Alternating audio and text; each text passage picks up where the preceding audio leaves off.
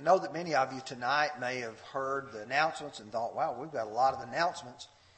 One thing that does reflect is the fact that this is a very active congregation, staying busy in a number of different ways.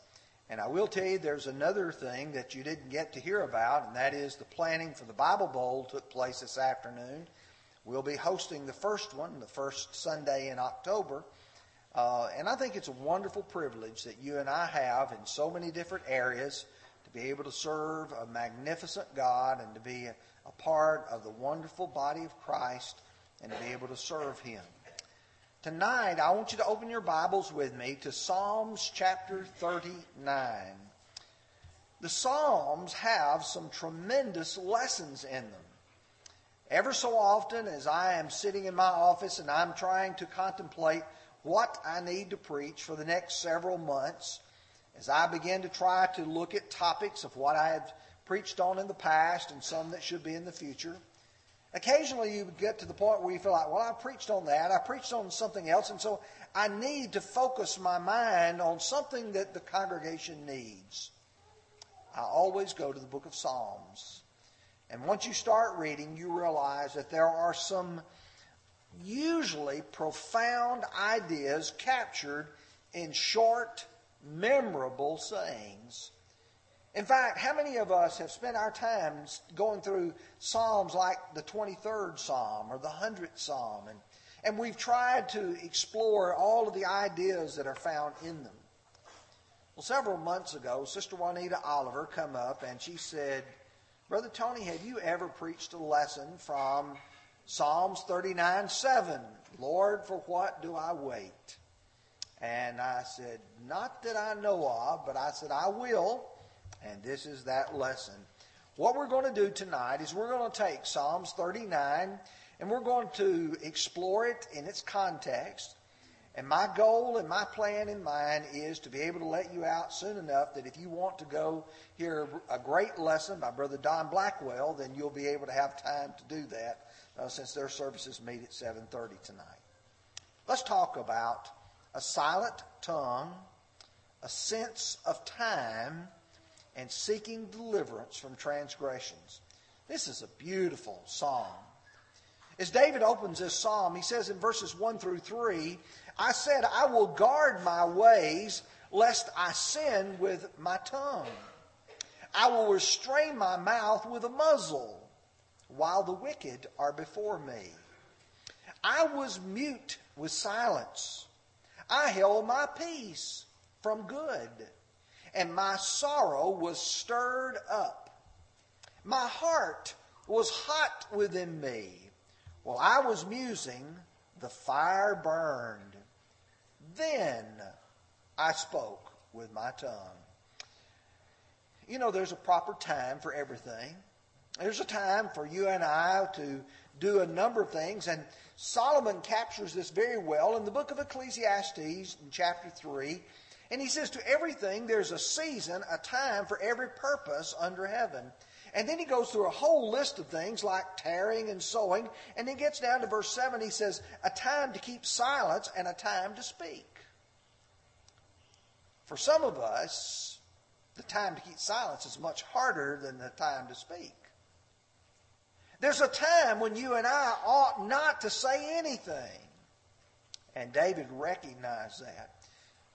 Solomon later captures it really well in Proverbs 26, verses 4 and 5.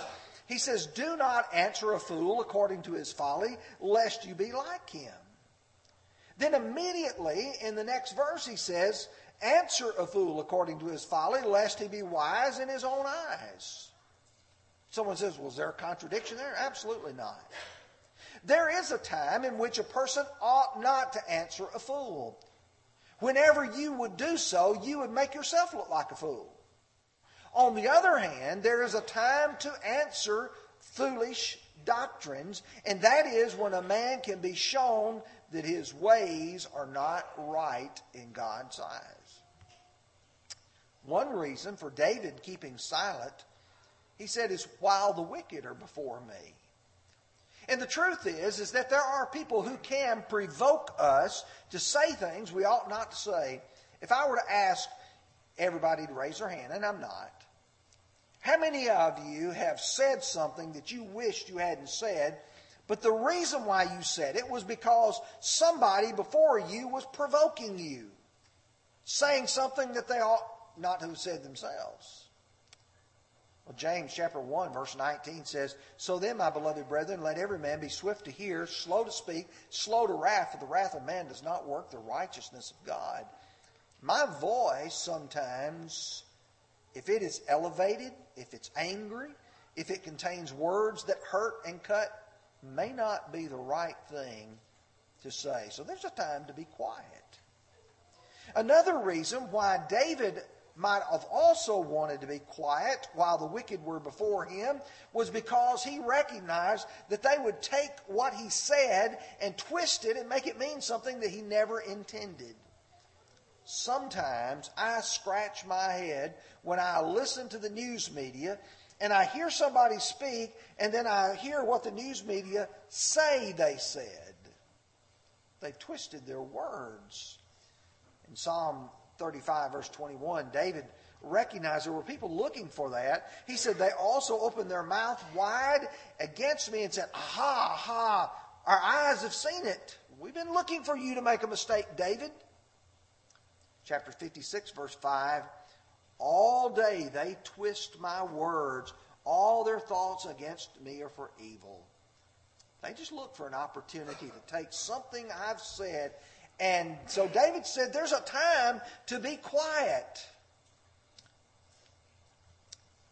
But sometimes bottled words just have to come out. David said, "I even kept my mouth from speaking good," which indicates that there's even times when it's not even always the best to say something when you could say something good because people may not take it that way. But Jeremiah, in Jeremiah chapter 20 and verse 9, he says, "Then I said, I will not make mention of him anymore, or speak in his name anymore. But his word was in my heart like a burning fire shut up in my bones. I was weary of holding back, and I could not." I want to speak. I've got to speak. Jeremiah said, I didn't want to, but I was compelled by God. One of the most interesting passages to me is found in the book of Job. When you read the book of Job, and I encourage you to read it as much as you possibly can, reading as much as you can, because Job speaks, and then you have Bildad, Eliphaz, and Zophar, who are just constantly berating him and suggesting, "It's all your fault, Job. It's all your fault." And then this young guy comes in whose name is Elihu. And Elihu has listened to Bildad, Eliphaz, and Zophar and said, "You didn't figure it out, did you? I'm smarter than all of you guys." Now I'm paraphrasing. Here's what he said in Job 32, verse 16. "And I have waited because they did not speak, because they stood still and answered no more. I also will answer my part. I too will declare my opinion. For I am full of words. The spirit within me compels me. Indeed, my belly is like wine that has no vent. It is ready to burst like new wineskins. I will speak that I may find relief. I must open my lips and answer." Well, that's a presumptuous young man, isn't he? To think I can talk so... I've got something to say the rest of you hadn't figured out yet. Well, David, in the first part of Psalms 39, is saying sometimes we need a silent tongue. But the second thing he talks about in verses 4 through 6 is a proper sense of time. Now listen carefully as we read through this. "Lord, make me know my end. And what is the measure of my days? That I may know how frail I am. Indeed, you have made my days as handbreadths, and my age is as nothing before you. Certainly every man at his best is but vapor. Surely every man walks about as a shadow. Surely they busy themselves in vain. He who heaps up riches and does not know he who will gather them." when you start looking at what he's saying here, he's in search of a sense of time. What's my life about? How long am I going to live? And when I get to the end of my life and I've amassed a little fortune or a larger fortune or whatever I've been able to acquire while on this earth, who am I going to leave it to? Solomon explores all those ideas in the book of Ecclesiastes, but David is saying, Lord, what about my days? How do you view them? How do I view them? He said, for me, they're just like a vapor. And he says, just like hand breadths. You know, you take the width of your hand there. It just seems like my years are just like the width of my hand. They come and they've gone. They've come and they've gone. Man needs to take notice of the length of his days. And you say, well, what do you mean by that? How long do you have to do what you need to do? You know, I've got projects in my head that I know will never be accomplished. At least I don't think they will. I've got things that I would love to do, but I know that unless the Lord gives me an exceptionally long life and a bright mind for a long time, these are just not going to happen. So what do you do with that? Psalms 90 verse 12. So teach us to number our days that we may gain a heart of wisdom. Some things are more important than others. Whether or not you are able to acquire a number of secular degrees, or whether or not you're able to accomplish a certain amount of things in this world may not matter at all. But I can tell you one thing that is important is whether or not you are a child of God. In James 4, verses 13 through 16, here's a man. He says, come, today or tomorrow we'll go to such and such a city and we'll spend a year there. We'll buy and sell and we'll make a profit. Whereas you do not know what will happen on tomorrow. For what is your life? It is even a vapor that appears for a little time and then vanishes away. Instead, you ought to say, if the Lord wills, we will both do this and that. You see, the problem in all of this is that man is not taking God into account when he tries to measure a sense of time. In John 9 and verse 4, Jesus recognized his days were few on this earth. He says, I must work the works of him who sent me while it is day, for the night is coming in which no man can work.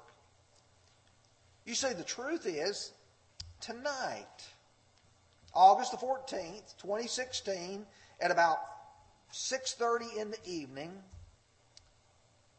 these minutes are just passing away. One less minute you have, one less hour you have to be able to do something meaningful in your life. Will you let this opportunity pass? Because there's going to come a time when you are not able to affect any change in your life. It may be that you lose your mental faculties. It may be that you have been ushered into eternity. Man needs to think. What will man do with what he has? Luke chapter 12, verse 16. This ground of the rich man brought forth plentifully. What will I do? I'll build bigger barns to store my crops. He said, I'll say to my soul, soul, you have much laid up for many years. Take your ease, eat, drink, and marry. God said to him, you fool. This night your soul will be required of you. Then whose things will those be that you have provided? Exactly the same thing that David says here in Psalms chapter 39. But now, very quickly, let's focus on verses 7 through 13. Very, very valuable words. And now, Lord, what do I wait for? My hope is in you. Deliver me from all my transgressions. Do not make me the reproach of the foolish. I was mute. I did not open my mouth. Now listen carefully. Because you did it. Remove your plague from me. I am consumed by the blow of your hand. When with rebukes you correct a man for iniquity, you make his beauty melt away like a moth. Surely every man is vapor. Hear my prayer, O Lord, and give ear to my cry. Do not be silent at my tears, for I am a stranger with you, a sojourner, as my fathers were. Remove your gaze from me, that I may regain strength before I go away and am no more. In this context, David is suffering the punishment for his sins. In fact, if you really want to look, and I would encourage you to do so, is to recognize that Psalms 39 is in some ways connected to Psalms 38. Psalms 38 is considered one of the penitential psalms where David expresses his sorrow for his sins. And what he is saying is, God, you have punished me. He said in verse 9, you did it. In verse 11, he says, you are correcting me.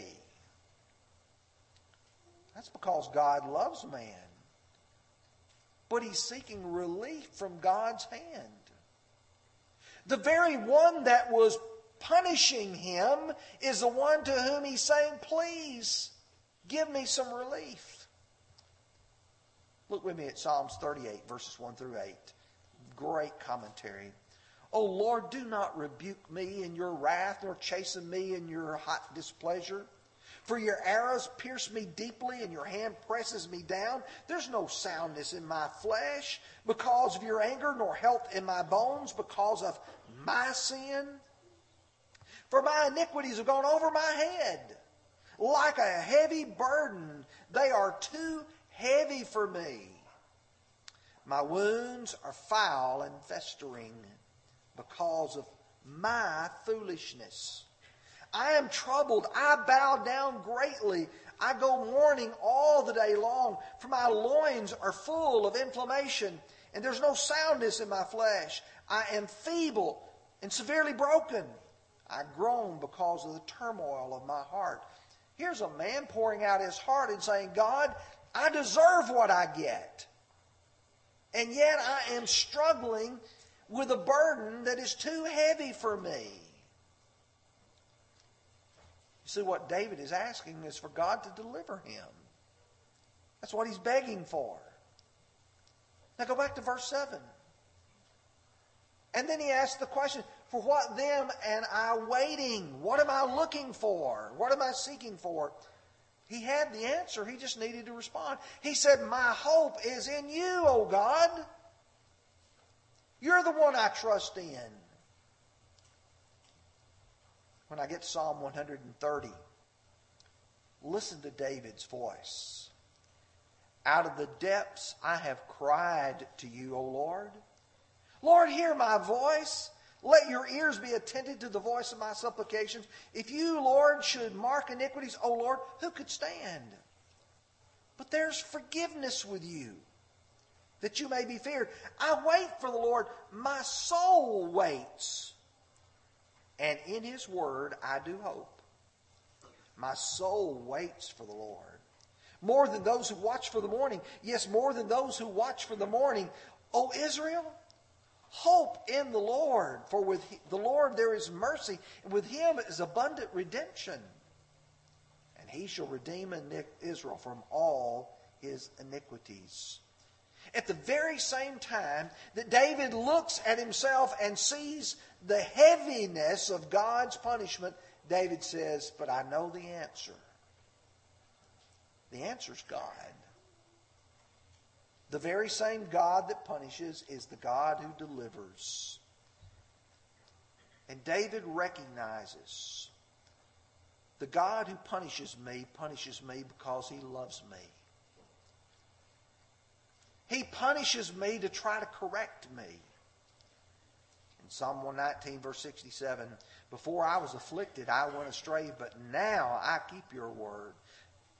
Verse 71, it was good for me that I have been afflicted, that I may learn your statutes. David said, now I look and I recognize, for what am I waiting? God is here. God is merciful. What does He expect from me? He expects repentance. And one could easily ask the question today, Lord, for what do I wait? Lord, what am I waiting? I look at my sins. I see that I bear the consequences of those sins. What are you waiting for? Are you waiting for a better time? Are you waiting for a better opportunity? Are you waiting for an opportunity when everything will just be perfect and right? It'll be just the great sermon that's been delivered, and there will be a song that just moves our heart. Is it going to be when somebody comes up and says to you, are you going to respond to the gospel tonight? You see, the truth is, there's no better time than the present.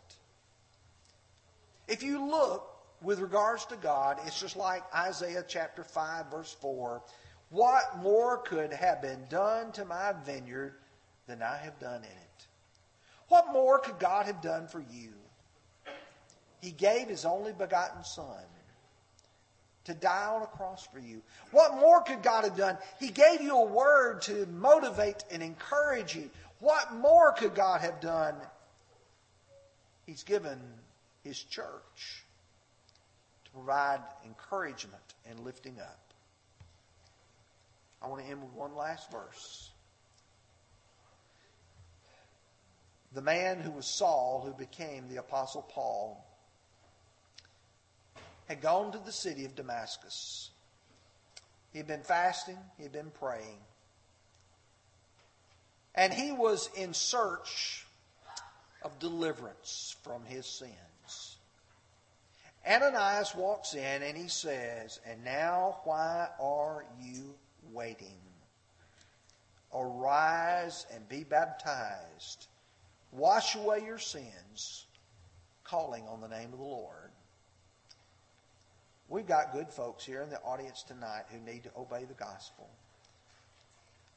And the question of Psalms 39 verse 7, Lord, for what do I wait? David had the answer. You have the answer as well. If you're a Christian and you're looking for deliverance because of the sins that are in your life, Lord, for what do I wait? Would you come while we stand and sing?